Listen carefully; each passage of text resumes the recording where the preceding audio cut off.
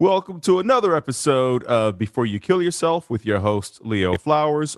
I am Leo Flowers. Joining me today is Dr. Cecily Harrod. She has an incredible smile on her face right now. Um, and she's a physician at Northern Virginia Family Practice and Associates. She specializes in women's health with an emphasis on LGBTQ community, helping them out, help them nurture their emotional and mental health needs. And she speaks publicly about anxiety, menopause, women's cardiovascular health, and COVID-19. But today's emphasis is going to be about how parents can support children's mental health. Welcome to the podcast, Dr. Habib. Well, thank you so much. That was a great introduction. It's nice to Yeah. be here. I hope so. You wrote it. So, Yeah, I'm like, does that all still hold true? Oh, yeah. So yeah, that's all still me. Okay. Are you're still married? You still have two sons and a zoo at the house? I do. I have a zoo at the house. I'm not sure. I have 3 cats now. I think my bio might only say 2, but now we have 3. COVID, you just got to keep adopting those animals. Yeah. Can you even decorate your house with so much going on? Or are they just like tearing things as you put it up? No, they've completely taken over. I have given up 100%. But it's kind of nice not to have to worry about that. I'm like, oh, I just got a great excuse. I just have cats. They'll just, they're going to tear up the furniture. We don't have to buy anything nice. I love it. And you're out there in Alexandria, Virginia, small Correct, town. yeah. So what are, when I say small, like 160,000? Yeah. What are parents coming to you with? Like what are the mental health anxieties that kids are presenting with, and how do parents support their kids? Yeah, it's even before COVID hit,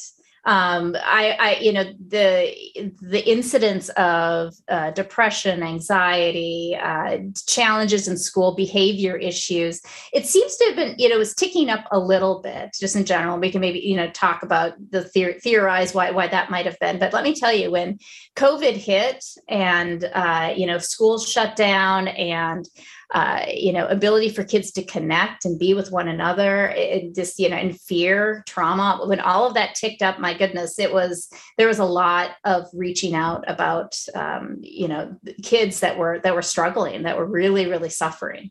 So, a lot of what we saw was depression, kids not wanting to, either sleeping too much, not wanting to get out of bed, and also virtual school. I mean, that's tough. And so a lot of times kids didn't want to participate in that. And that could, doesn't necessarily mean you're depressed. It's just, it's a tough way to learn.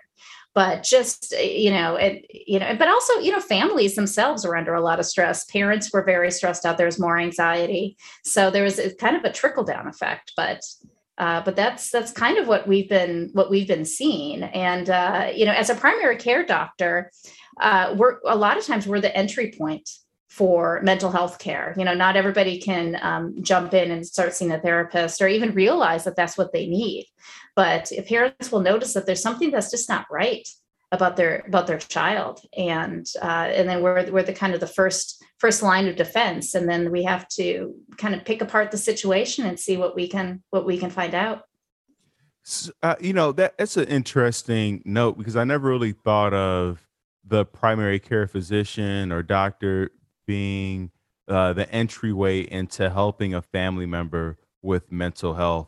Because in all the years that I've been to see a doctor, not that I go there regularly. I mean, now I do because I'm 45. And That's right. The body is just like, look, we got to go see somebody about this. Right. But I don't know that I've had one recommend me for like mental health services. How does that work? So do you reach out to other therapists, or how do they go from you to the next step? Yeah. I mean, a lot of times when people will come to me, I mean, whether it's kids or adults, a lot of times, they don't even recognize that what they're experiencing is anxiety or depression, right? I mean, so sometimes just getting to an understanding that what they are experiencing actually is related to mental health can be a challenge. And so that's, they'll come to me with palpitations, heart racing, I can't sleep, these issues, and they think it's a physical problem. So part of what brings people in to see me is thinking that there's a physical problem. And my job is to figure out, is it physical or is it mental? So that's kind of phase one. But sometimes people will, come in and they say, they recognize that what they're feeling is anxiety, what they're feeling is depression.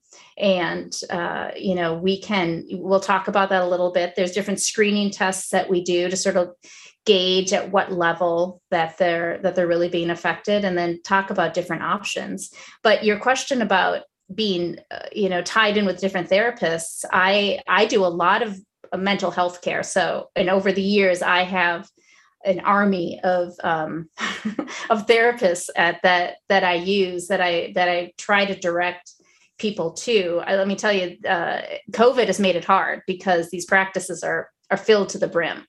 So there's wait lists and everything. But yeah, I try to act as as primary care doctors, I consider myself somewhat of a project manager. So trying to get people to the right places and help them out and support them and finding the right people that can help them if I'm not able to do it. So that's what I sort of see my job as.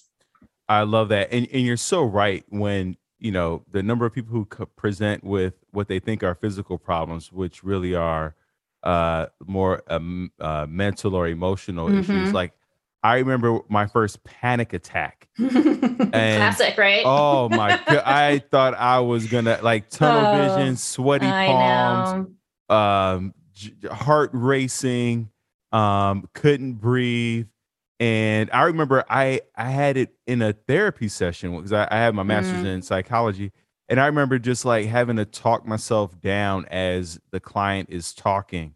But even before that, as a kid, I just had so much social anxiety. I think almost every day before I went to school, I'd be sweating and nervous right before I walked into the building. And but I recognized it was a nervousness about walking into the building versus it being a health issue. Is it? Well, you recognize that, but I think it's so interesting, and part of sort of understanding ourselves and the effect that mental health has on our physical health is sort of recognizing, wow, look at what being nervous does to my body. I feel sweaty. My heart rate goes up, and these are all part of fight or flight, right? That's our body's getting ready to react. It's getting ready to protect itself, and so, but recognizing that these bodily reactions are actually normal. And, a lot of times what I try to do is to validate them with people also. So what you're feeling is real. I understand. They say it's not in my head. I said, I know it's not in your head. These feelings are real, but helping them understand where they come from and what we might have to do to make them better. So what can someone do to make it better? What are you suggesting, or what have you discovered from your patients or clients that you were like, wow, that's a good tactic or tool to share with other people? Yeah, I think recognizing what it is and validating your feelings, I think, is number one. And then just showing yourself compassion.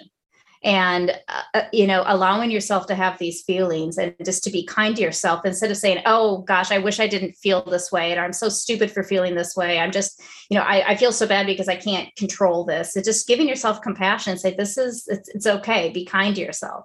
I think that's one of the first things that you can do.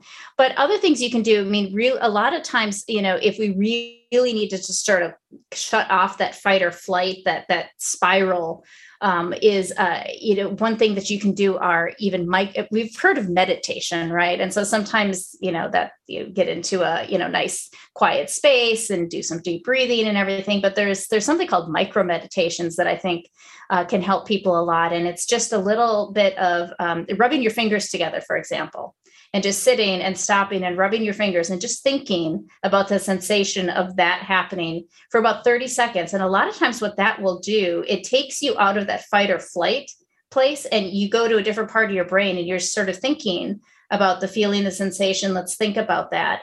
And you'll find that, in a minute or two, what you were feeling, that stress, that anxiety, that fight or flight has reduced. So micro meditation, it's something you can do. It's easy. You don't have to set yourself up in a room and, turn on meditation music or anything like that. It's very, very easy and practical.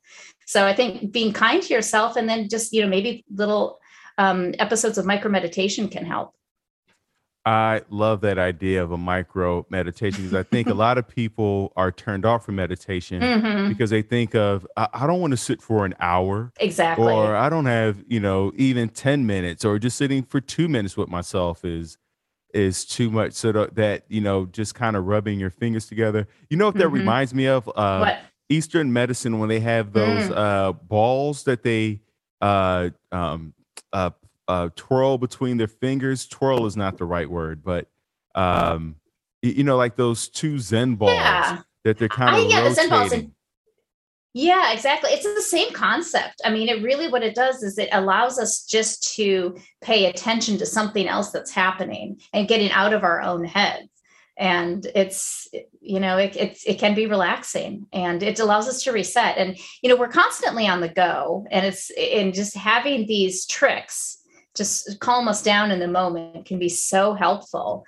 And, like you were saying, just, with the, when parents come in with their kids, what do you do to help them out? I mean, these are some of the first things that I talk about. It's just, let's figure out a way that in the moment when we just feel like we can't, be in our own body, what can we do in that moment? That's step one, right? Let's get through that minute.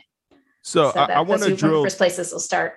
I want to drill down on that a little bit more, Dr. Havert, because like you said, so many of us are on the go. And the struggle for a lot of parents is that they're working 2 jobs, and there's very little parent-child interaction. Oftentimes, I know even for me, like, I was home before mom got home, so I had to cook dinner. I had to tuck myself in. My mom left for work in the morning before I left for school. There's a lot of alone time.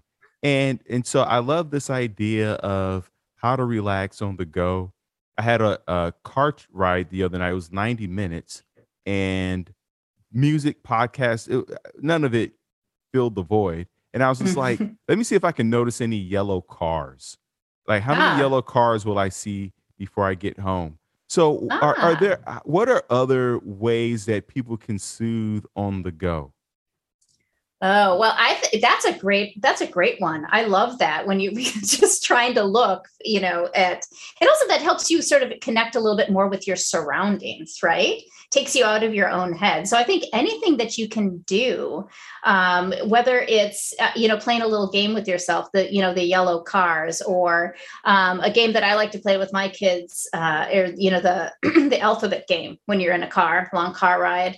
And you look on the, on the side of the truck for A, so you kind of go through the whole alphabet, and it's sort of, that's a fun little game that you can actually play with one another. It's sort of interactive, but wait, what's the alphabet game? Can you don't know the alphabet game? It's so much fun. Oh gosh. Well, you don't need to do it with someone else. You can just, whether in the car alone. So basically you start with the letter A. And you have to look around, and, sometimes on the side of the either like a license plate or a sign on the road, or a truck with like, ABC towing, and you say A is that, and then you go on to B. So you're just looking for all the letters of the alphabet in that order, but you're just kind of focusing, you're looking in your surroundings. You know what? I played that game at a bar.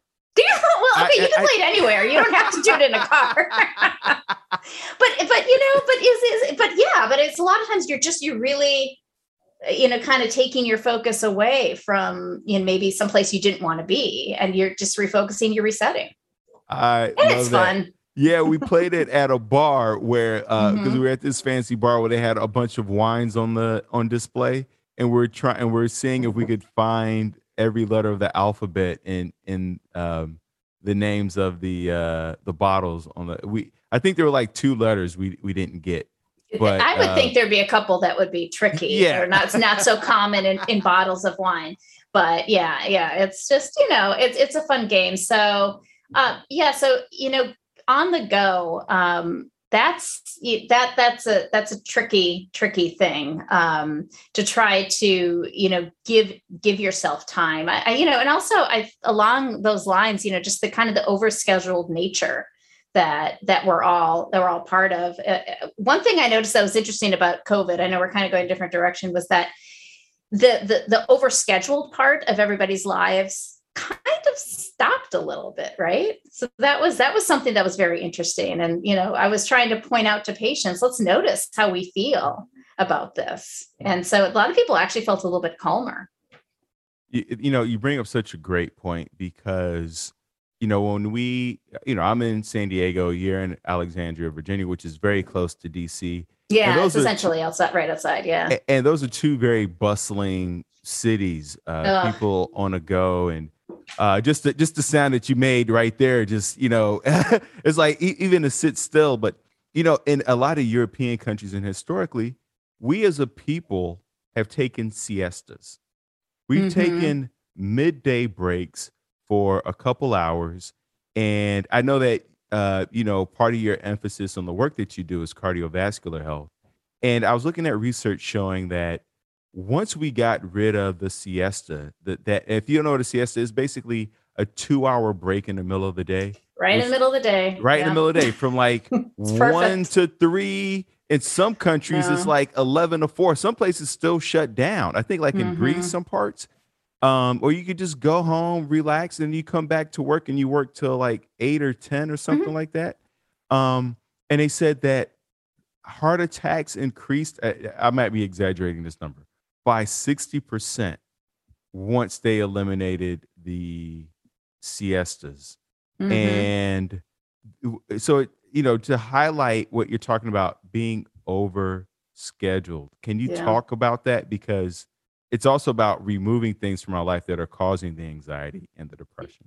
It's true. It's a lot of it is prioritizing what brings us joy in our life, and recognizing that just having 20 things on the docket isn't necessarily, being the most busy person in the room doesn't necessarily bring us joy, right? If anything, it can bring us a lot of stress. And and some people maybe can handle that better than others, but I think in general, you hear people complaining about it all the time. Parents who have to bring their kids, they don't, they've got this practice and this club and everything, and they just, I think they do it because they like to think that they're being connected with these different clubs, but are we really connecting with one another while we're doing it is the big question. Are we connecting with our kids enough? Or are we just keeping them so busy that, we just can't connect, or we don't connect? So, I think it's a tough thing. And I think during COVID, we noticed that we didn't have all those things, and there was a little bit more of a calm. We were mourning the loss of not being able to, go to games and, and especially for kids, all the different activities. But at the same time, it was a little bit, we were also able to relax a little bit. And, mentioning the siestas, it's just, other countries, I think, recognize that we don't have to push ourselves to the brink of exhaustion in order to be successful, in order to be happy. I'm not exactly sure, how the work ethic and everything sort of came to be what it is here in this country, but it's definitely, it's taking a toll on all of us. And I'm just seeing, things are kind of ramping up again now that COVID is, we've got methods to, to combat it and, kind of get around it. And, it's starting to ramp up a little bit again. And I would just hope that people would sort of recognize, what, the changes and what, just this over scheduled state that we're in, and maybe make some decisions about this is something that's really going to bring them joy. I love that. Yeah. Get Marie Kondo with it, like look at your schedule. And be like, does this bring me joy from 1 to 2? Does this bring me joy? No, I am going to throw this. I'm going to throw this in the bin. You work a lot also with women who are transitioning, that the middle of their life, the second half of their life. I know you contribute a lot to the Second Half podcast. Mm. And I would imagine for parents, especially mothers, women who are going through menopause, so many hormonal changes, estrogen changes, birth control comes into play. And then you're also still raising your kid and trying to tune Mm. in to what they're experiencing.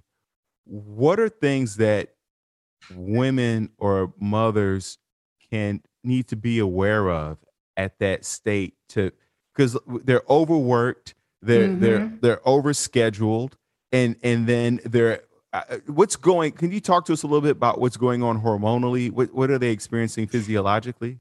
Well, that's tough. I mean, I do a lot of women's health care, and I would have to say that probably one of the most challenging times for women is actually the stage of the perimenopause. I would say sort of late 40s, early 50s, and yeah, I mean, there's a lot of different things that contribute to it. The hormones definitely can do it. I mean, you're not feeling great physically. There's more fatigue. Sleep is not great, and that's a lot of that's related to the hormones. But also, you sort of look at where we are just in life in general, right? I mean, we're kind of if we've got a career, it's we maybe 20 years in, so we're experts sort of where we are with our career. Our kids are also, we spent a lot of time raising them, and they're kind of at this stage, it depends on when people have their children, but they could also just be at this adolescent stage, which is tough when the kids are starting to transition, right, from being kids to being young adults. I mean, that's a challenging state. So that can throw us off a little bit.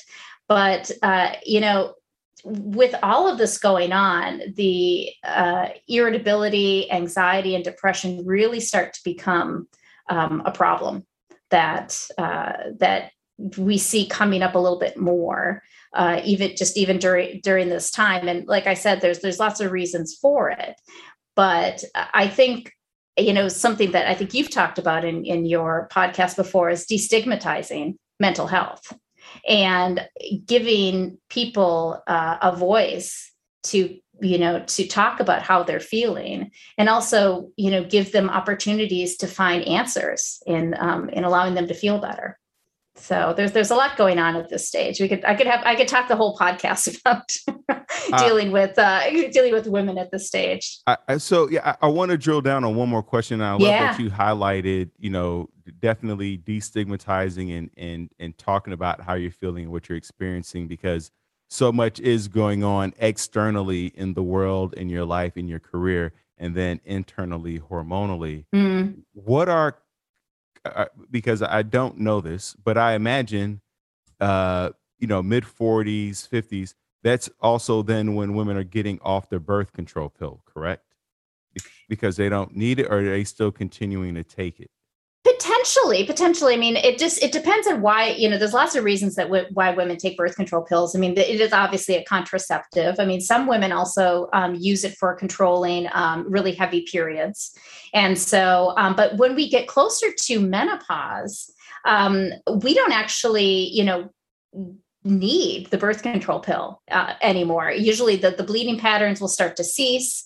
We're not as fertile. I won't say we weren't completely fertile, but the fertility factor is much lower. So you don't need the contraception part of it. But yeah, so we usually do recommend to women around the age of 50. I usually say if they've been on their birth control pills, all through their 30s and 40s, and said, okay, well, we're at 50 now. I think now's the time when we can see what's going to happen when we're off of this. Is the period going to come back? What's going to happen here? But yeah, then there would be a sudden drop, right, in hormones, because birth control pills are those hormones. So there's I guess we're a chemical imbalance. We're kind of taking away the safety of the birth control. So yeah. I mean, sometimes we actually have to start women back on forms of hormones around this time, depending on how they feel when we take them off of them. Yeah, and the reason why I was bringing it up, because this is a suicide prevention podcast, Mm. and I think that I was just diagnosed with asthma, and I was taking this pill before bed for my asthma, and I started realizing like I was having sleep issues. I was having increased suicidal Interesting. Yeah. ideations. I was crying all the time for no reason. And then Okay. and I forgot that my doctor was like, yeah, there could be some side effects. And Hmm. I think that a lot of times when we go on or come off of a medication, we forget that there might be some side effects that could be contributing to our anxiety or to our depression. And I imagine there's a lot of women who are on birth control pills who are probably taking other medications. In general, are there things to consider when we're taking a woman off of birth control due to menopause? Can she just be taken off of it immediately, or can she be slowly weaned off? Or what in general do you see as the our best practices for coming off the birth control pill? I think that in general, I mean, with women, usually when they're on the birth control pill, most women will do 3 weeks on, 1 week off of hormones, right? So they've sort of had this period of time of being off of it. So usually, for birth control pills, I don't usually recommend require that women go on any weaning. What they'll probably, I don't think that would necessarily help kind of ease your way into it. Once you come off of it, you'll start to notice how you're feeling. And interestingly enough, I mean, sometimes women on birth control pills will actually say that it makes their emotions worse. Right. And so some people will, so it's interesting how hormones, and we don't completely, we probably don't even have tip of the iceberg of understanding completely how this affects us. But some women can't even take birth control pills because they feel so dysregulated on them. And some people have to take them because they have horrible PMS, like right before their period, they'll feel absolutely terrible. And the birth control pill helps that. But yeah, I don't necessarily, feel that you have to wean off of it. That being said, being on hormones or being on birth control pills, suddenly, not having those hormones there, and especially if you're in menopause and you don't really have a whole lot of natural, hormones there, in addition, yeah, you could feel pretty bad. I mean, the things to look out for would be, poor sleep, irritability, and, just headaches. Joint aches and pains are common, actually, interestingly enough, when women are going through menopause and the estrogen level goes down. So just looking out for just, those feelings. And then if they experience that, then we'll talk about, well, is it worthwhile to go back on hormones, or are there other medications? Are there other methods that we can use to try to help you feel better? I love that. So it sounds like if the estrogen levels are decreasing, then are we talking estrogen supplements? In some cases, I read people use SSRIs. What are your thoughts Mm-hmm. on either? Yeah, it depends on what the problem is, right? I mean, so if the problem is, I'm anxious, I'm irritable, I can't sleep, then a lot of times let's talk about SSRIs. They can definitely help. I've had it help a lot of women going through this transitional time. Hot flashes, I don't think I've mentioned that. That's probably one of the most common, physical effects that women will have during menopause. And, that's sometimes if the hot flashes are so bad, that's when we would maybe consider estrogen, maybe a little bit of estrogen, not necessarily birth control pills, but maybe. But we could use estrogen in different forms, just the hormone replacement pill. We now have hormone replacement patches that I actually like, as a little transdermal patch that you can put on. I feel that's a little bit safer in certain circumstances. But a lot of it just depends on, what's going on. What symptoms do we need to treat? I love that. And you have two kids. You have a petting zoo going on at the house. We talked earlier about connecting. You Yeah. talk. It's one thing to keep our kids busy, but it's another thing for us to make sure that it's not replacing us, our Mm. relationship as a parent.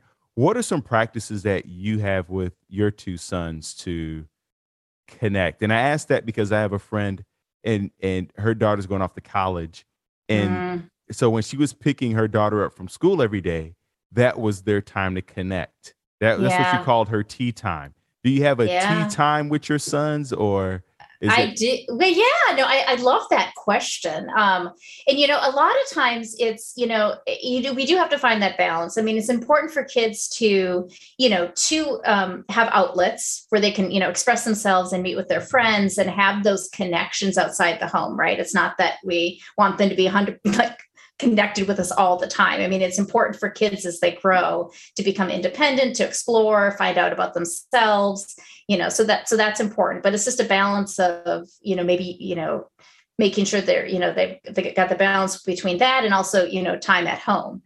But, so what I like to think about with quality time is not necessarily quantity in terms of number, but for amount of time, but the actual time that you do spend with one another should be high quality. It should be time when you don't have devices around. I know that's hard, but it can be hard for me. It's especially hard for my kids, but just trying to put those aside and just having times where you talk.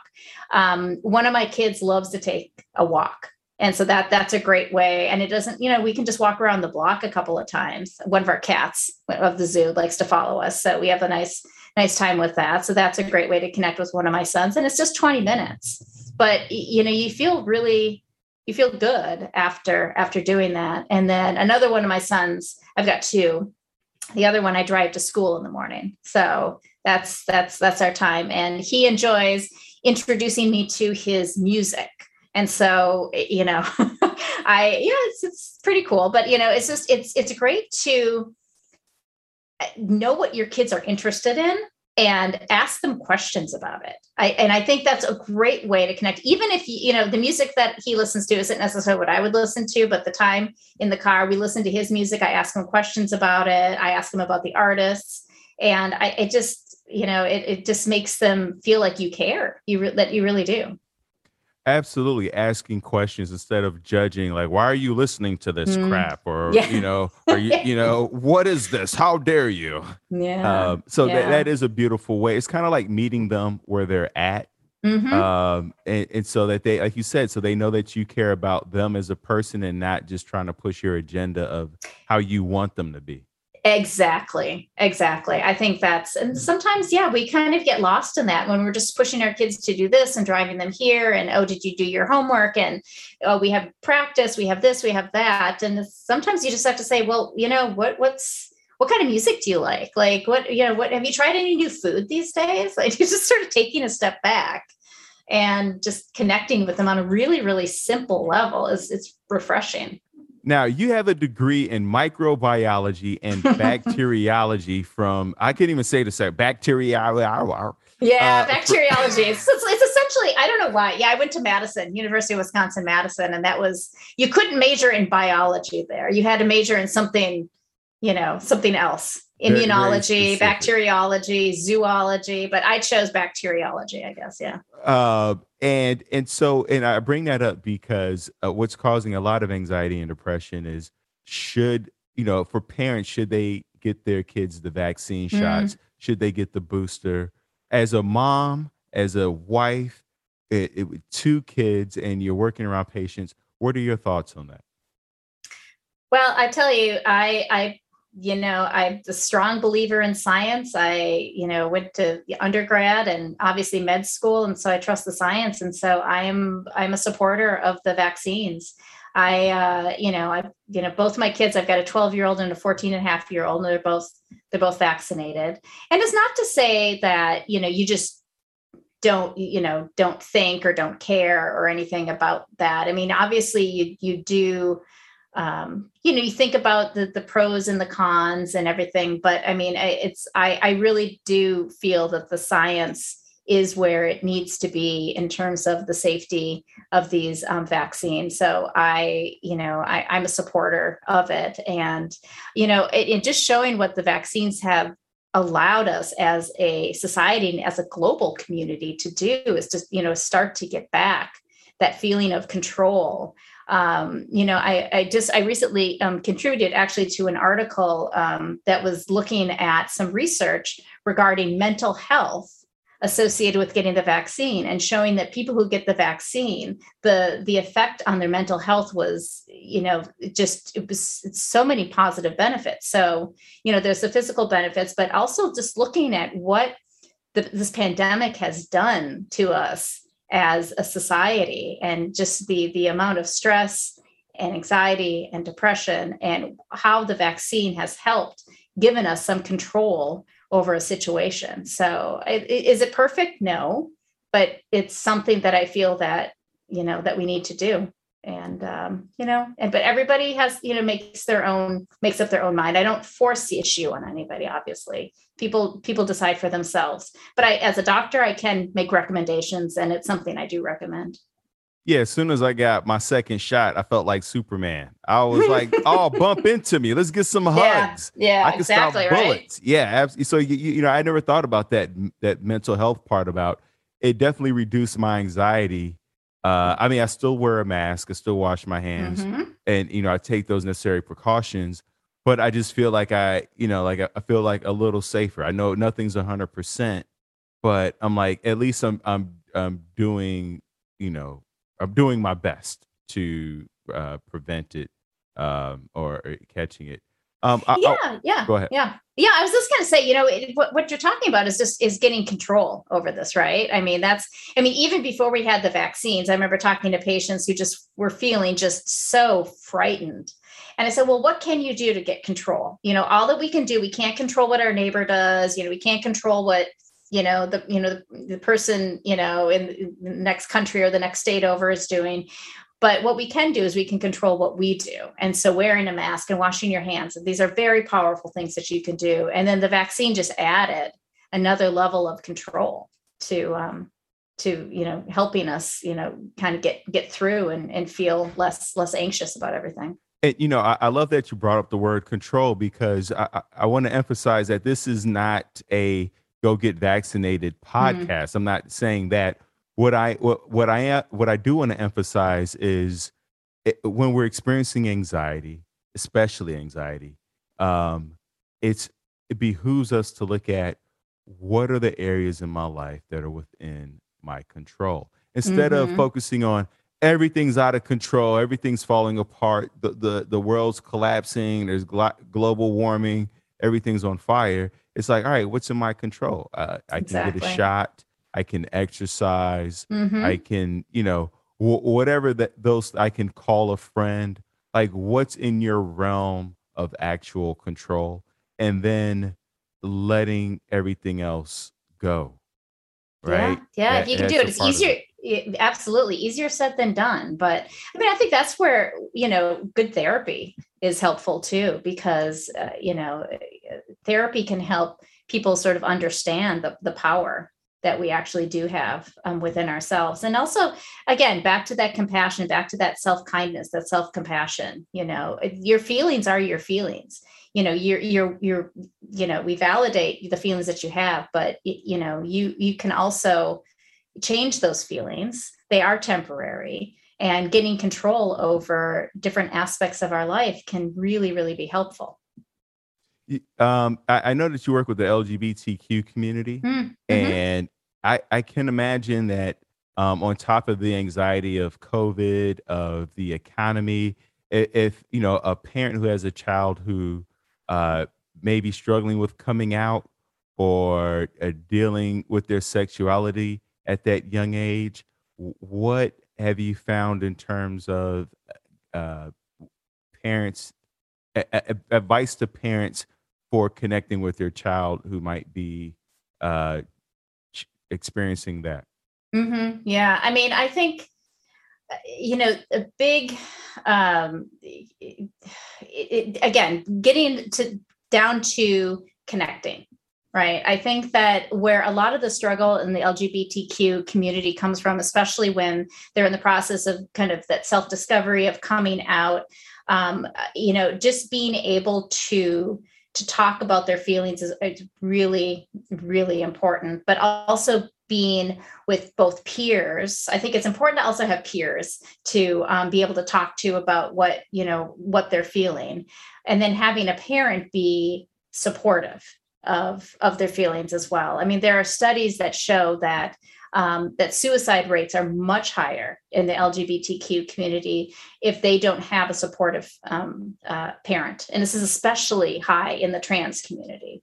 So it's, just having a supportive parent who's open, willing to, let their child, discuss how they're feeling, and just, trying to withhold judgment. The kids are, trying to figure everything out, and they just need your love. And that's, as a parent, that's what you're there for. You're there to keep them safe and to show them love. And that's probably one of the most basic and important things that you can contribute to any child, but especially a child who is, struggling with coming out and LGBTQ issues. Connect, support, validate. Last two questions, Dr. Havert.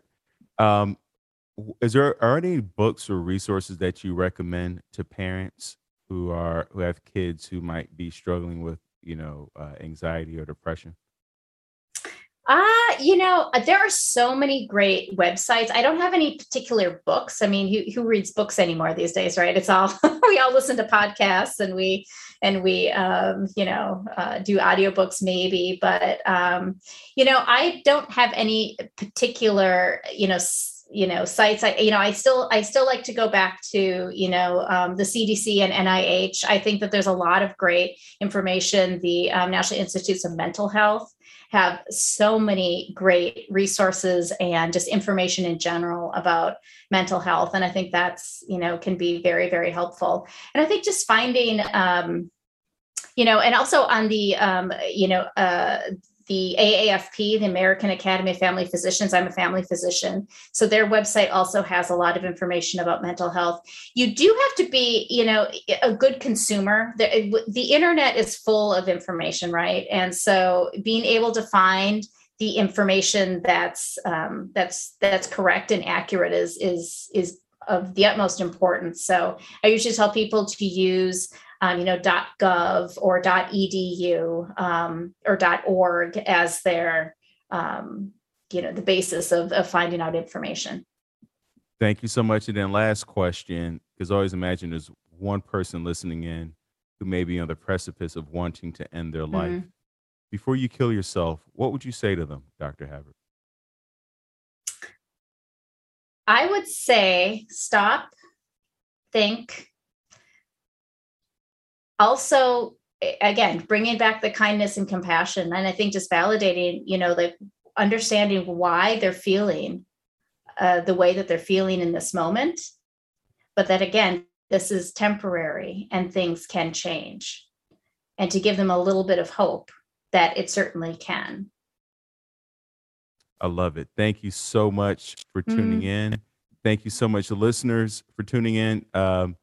You can go to thrivewithleo.com for one-on-one coaching. Remember, this podcast is not a substitute for you going to get help, whether it's a physician, a psychiatrist, psychologist. Call an enemy, call a friend, call anybody. Express yourself, connect, reach out on Facebook. There are a million phone numbers and emails listed in each and every single one of the show notes. I'll have links to the CDC, the MIH, and the AAFP also in this show note. And let's get to tomorrow together. Thank you so much, Dr. Havert. Thank you so much for having me.